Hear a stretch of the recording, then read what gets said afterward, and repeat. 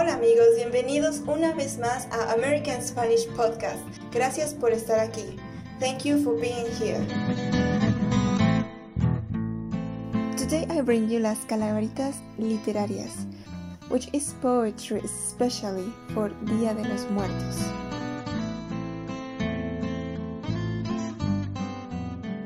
Las calaveritas literarias son palabras populares en forma de rimas escritas de manera chusca, divertidas, satíricas y críticas, donde se hacen referencia a alguna cualidad o defecto de un personaje o de asuntos de interés general que todo el mundo conoce, que están a la moda, que son sarcásticas, irónicas, irreverentes, con una escritura ligera.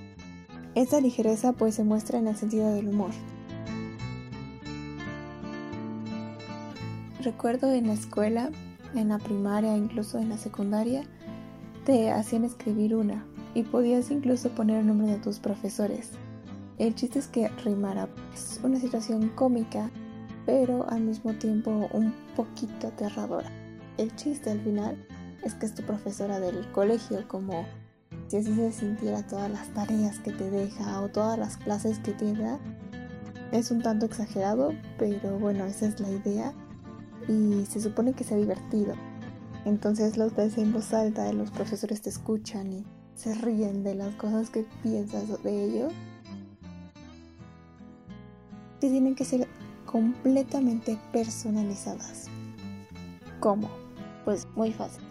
Tienes que utilizar escenarios, personajes, contextos y sentimientos que estén en tu mundo real.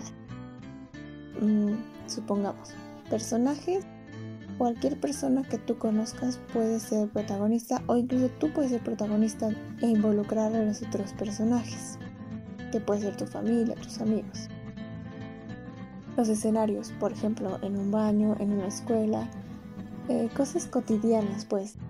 Por ejemplo, si lo escribieras como que estás en un castillo o algo así, sería un poco extraño, a no ser que sea un castillo que sí esté en tu localidad o al que hayas ido, porque entonces cae como en el género de fantasía y deja de ser una calaverita literaria.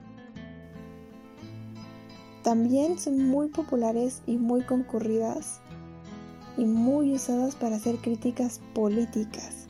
Entonces, por ejemplo, si haces alusión a algún presidente, a algún tema social que sea relevante, le da una chispa extra a tu calaverita y es una forma mexicana, al igual que la caricatura, de poder expresar un poco más de lo que normalmente se dice en cuestiones de política, claro, o de religión, cuestiones que se consideran y que son delicados, al menos en México.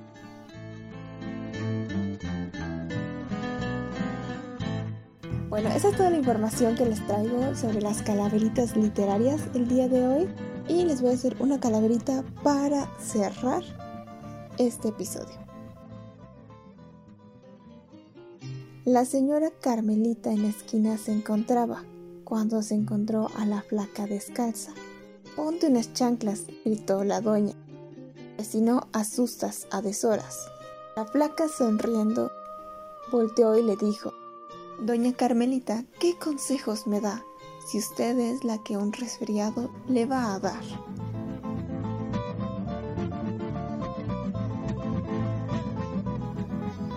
I hope you have enjoyed this episode.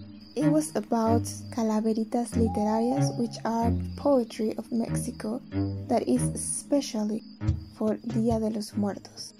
The theme is the dead, and it is situated and located with things around us. I hope you have enjoyed and learned something new and interesting and fun. Try to do your own calaverita literaria for Día de los Muertos in Spanish. That would be a really, really fun thing to do, I believe. Till next time. Bye bye. Adios.